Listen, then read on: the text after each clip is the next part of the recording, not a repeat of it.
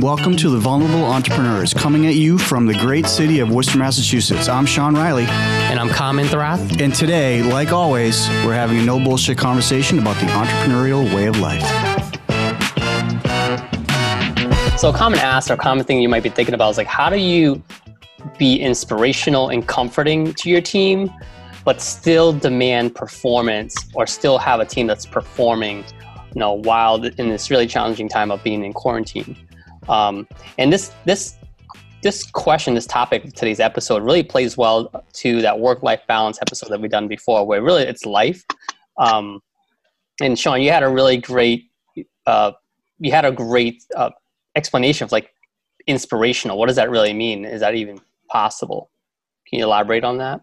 Yeah. So, we talk a lot about purpose, and, being a leader is first of all, understanding what your purpose is, and then be able to communicate that to the rest of your staff or employees or whatever. And being a leader is to execute those things that you all have collectively come up with that serves that purpose.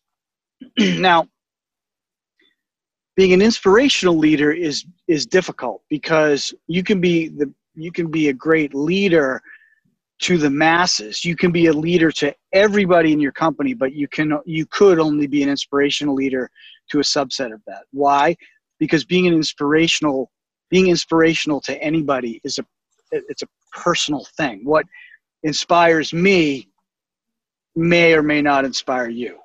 Now, we both could serve the same leader in a company for various different qualities that we embrace, that he or she has, that we look at as inspirational, but they could be very different as well. So I'm not saying it's something that is unsuccessful if you're not an inspirational leader. And I look at inspiration as an action.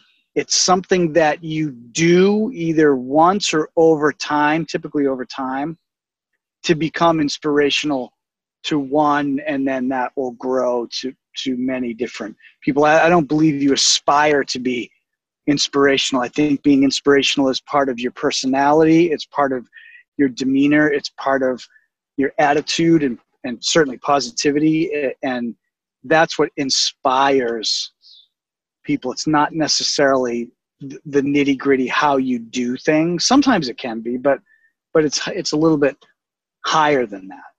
And I also believe that being inspirational is always past tense, right? You always hear somebody say, "Oh yeah, he or she is so inspirational," because it's something they've said, or more importantly, done. You don't say, they have to kind of earn it, I guess, first. Yeah. So being an inspirational leader, while great, I think is hard, because who are you being inspiring to?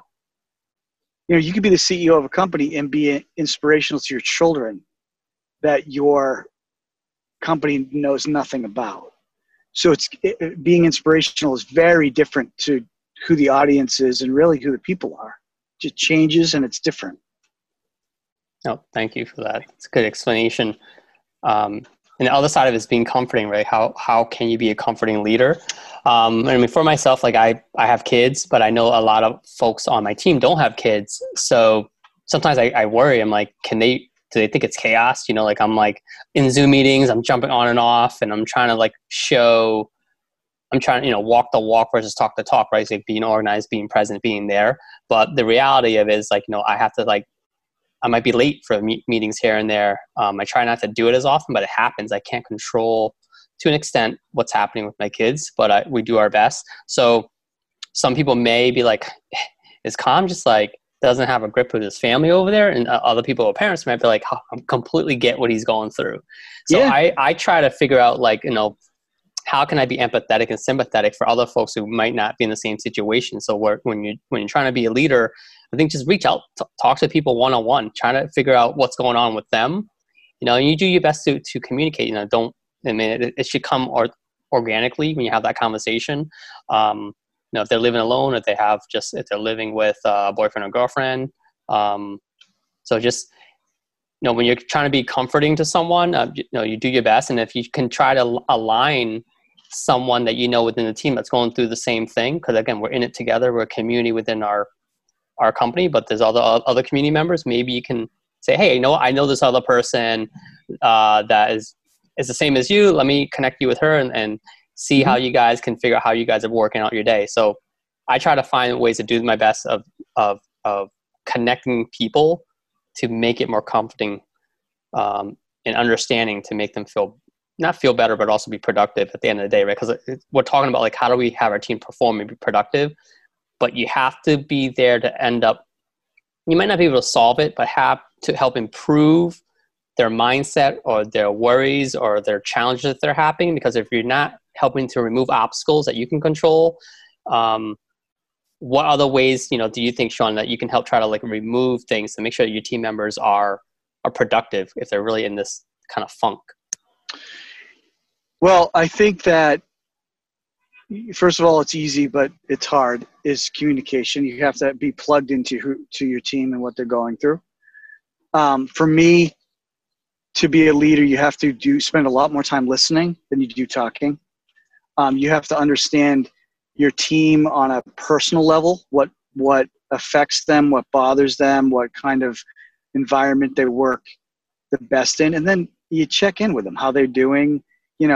A lot of times being a leader is not so much what you do, but how you do it and in the manner in which you do it. And, yes, you don't want to be so emotional that you're just wildly going back and forth and your staff is, worried about talking to you. But being a leader is getting through whatever it is you're trying to get through, starting a company, closing a company, running a company, coming up with the next idea, being innovative, whatever that is.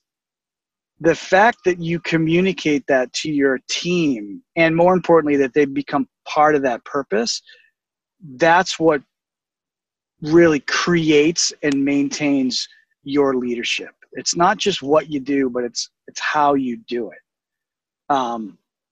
And that over time, I believe, can inspire people that work for you to become better and get to the next level, or help them get to the next level, whatever that is. It's funny, I used to have employees that, and I would tell them this when they interviewed with me and when we hired them, I would say that the biggest compliment that you can give me is that you get hired away by somebody else. And they're like, why? How is that? Like, I'm leaving, I'm quitting, I'm resigning. And I'm like, yeah, but you look at it a different way than I do. I look at it as, that's a compliment. There's another company out there that sees the skills that you've developed here and has created a market for it. And hopefully it's more money so that you benefit from it. And now the company benefits from it. That's a huge compliment to my firm. If you're going off and being better, that's huge. And that was, to me, I don't think it's a big deal at all. I think it's actually pretty common. It was so profound to some of those employees that they just didn't believe me. They're like, no way, when I quit, you're going to be pissed and all this other stuff. You're never prepared for your top performers to leave.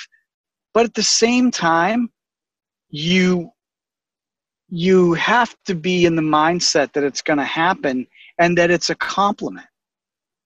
Because they're not quitting on you. They're trying to make their life better. Who wouldn't do that? I mean, anybody and everybody. Yeah, you can't hold them, you don't hold it against them, support them. I used to worry, like, oh, what if my top person left, whatever. But, you got to make sure, like, again, if you're giving and you're letting know, like, you're supporting and making other people better, it pulls you up too. So if you're helping them, if you helping them grow, you're going to grow as well.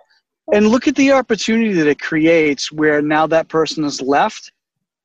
Now there's a vacuum. There's a void for other people to jump at that chance maybe, or to hire somebody else that you wouldn't have had the opportunity to, and change the personality of your company a little bit by virtue of the impact of this new person. It's a hell of an opportunity, not just for the person leaving, but for you as the leader of the company to reevaluate and look at what are their opportunities and grow from that as well. Like I will always say this, it's all about attitude.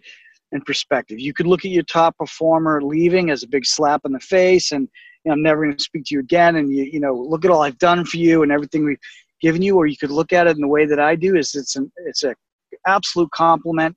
It's an opportunity. And it's the ability for you to grow and for my company to grow by virtue of that vacuum that you're creating when you leave. And I think that's okay. It's going to happen anyway. So high performers, top performers, if they're moving on, and just kind of going back to like the theme of this episode is like, how do you still make sure your team performs? As Sean mentioned earlier, purpose, right? You know, the purpose of your business, you know, for us, it's like, it's helping businesses be better, you know, and if everyone within that ecosystem of your team, you have to remind them, you know, again, we get more distractions now than before. You got to remind them the purpose of what they're doing and keep them accountable. You know, I think, you know, I'm in probably like 10 minutes or so, I'm going to leave here, cut this podcast short because like, I'm going to go, you know, celebrate with my neighbor across the street, wave, and we got to have our social distancing, but they're celebrating retirement. So, you know, I'm still know what my purpose is for my company, and I'll come back and make up that time to make sure I still push that purpose for my company, but my team members too. If things come up, you know your purpose, you're accountable for what you need to do to deliver to make sure we're taking care of our customers. And that's how you make sure that people are performing. And if you show that you're supporting them, you understand that what they're going through, people are going to perform because they feel like they have this foundation of support coming from you as a leader. If they acknowledge your purpose, they agree with your purpose, and they support it, they will be there for a long time. They will become top performers, not because of you, but because of what your purpose and your company's purpose is. I mean, being an entrepreneur can be lonely, but running a business based on a purpose is a team sport. We might have the idea. I used to say this when I ran my staffing company. It was my idea. It is not my company. And those are two very different things. Yes, you know, people will be like, oh, it's your company. You came up with the idea. No, it isn't. My idea. Let's start a staffing company, and this is what I want to look like, and this is my vision, and this is blah, blah, blah. Same thing with Wrath. It was my idea. It is not my company. It is just not. Because it's bigger than me. Wrath is bigger. Accelerant was bigger than me. It's my idea. I got the thing started. I put people together and connected people and got the company started. I don't run the company just by myself. It's way bigger than that. And I think when an entrepreneur starts to think like that, they move from being the entrepreneur to the leader. All right. Always staying plugged into the company, but knowing that the purpose is now higher than them. And another way to kind of still really stay in tune and connected with your people and remind them of that, you know, the why or your purpose is I use Loom. It's a recording. It's free. It's a recording app. You can actually do video recording. And I do a weekly CEO recap every Friday night after the week. And it's just a way to tell about some wins, some losses, just anything that's going on, but it's almost like a mini State of the Union, but keep people tapped in. Yeah. But it's a way to just still be authentic. You know, I'm just being real, keeping people updated, because day to day, you're hearing a lot of the news, what's going on with COVID and a lot of turmoil that's happening, but you still want to let people know where's the company stand? How are we doing? Good, bad, or indifferent? It's just being transparent and communicating, like you mentioned, Sean. So on anything. What do you do? Exactly. Well, I do the same thing. I do I call it a motivational email, but it's really not so much motivational, but like a recap. I do it every Saturday. I've done it for years. It sends out to everybody in the company, talks a little bit about what we did last week, why we did it, how we're doing, what we're doing. Let's talk about the next week. And then, you know, motivationally, let's talk about what we need to do from a purpose perspective. Let's talk about any, you know, quick teaser about any maybe new projects coming up. It's a couple of paragraphs. I try to keep it short so that you'll read it, but it's gotten to the point where people will miss it. There's been a couple cases where I've done it on a Sunday instead of a Saturday, and everybody's like, oh, where are you sending that out? Yeah, I just haven't sent it yet. So that's good, but it keeps us all plugged in, and I hope it keeps us all energized and believing and all walking towards that same goal, shoulder to shoulder, following that purpose that we have, that we've decided that we have.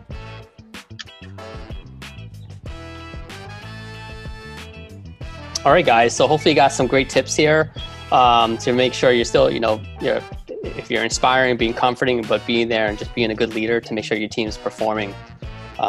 And reach out to us if you have any questions, any comments about this episode, or any scenarios that you're going through that we can give you some advice on. Feel free to reach out to us and let us know what else is on your mind. All right. Cheers. Love it. Excellent. See you guys next time. So this is not so much just for our listeners, it's with our listeners. We're doing this with them, not just for them. We're all together in this big, massive, disconnected group called entrepreneurs. Find us on Facebook and LinkedIn at The Vulnerable Entrepreneurs, Twitter and Instagram at The VE Podcast, The VE Vulnerable Entrepreneur Podcast. And join the conversation by visiting us on our website, thevepodcast.com, and email us at hello@thevepodcast.com. Thanks, everybody, for joining us today. That wraps it up. We understand that every minute of your day is valuable, and we appreciate you spending time with us today.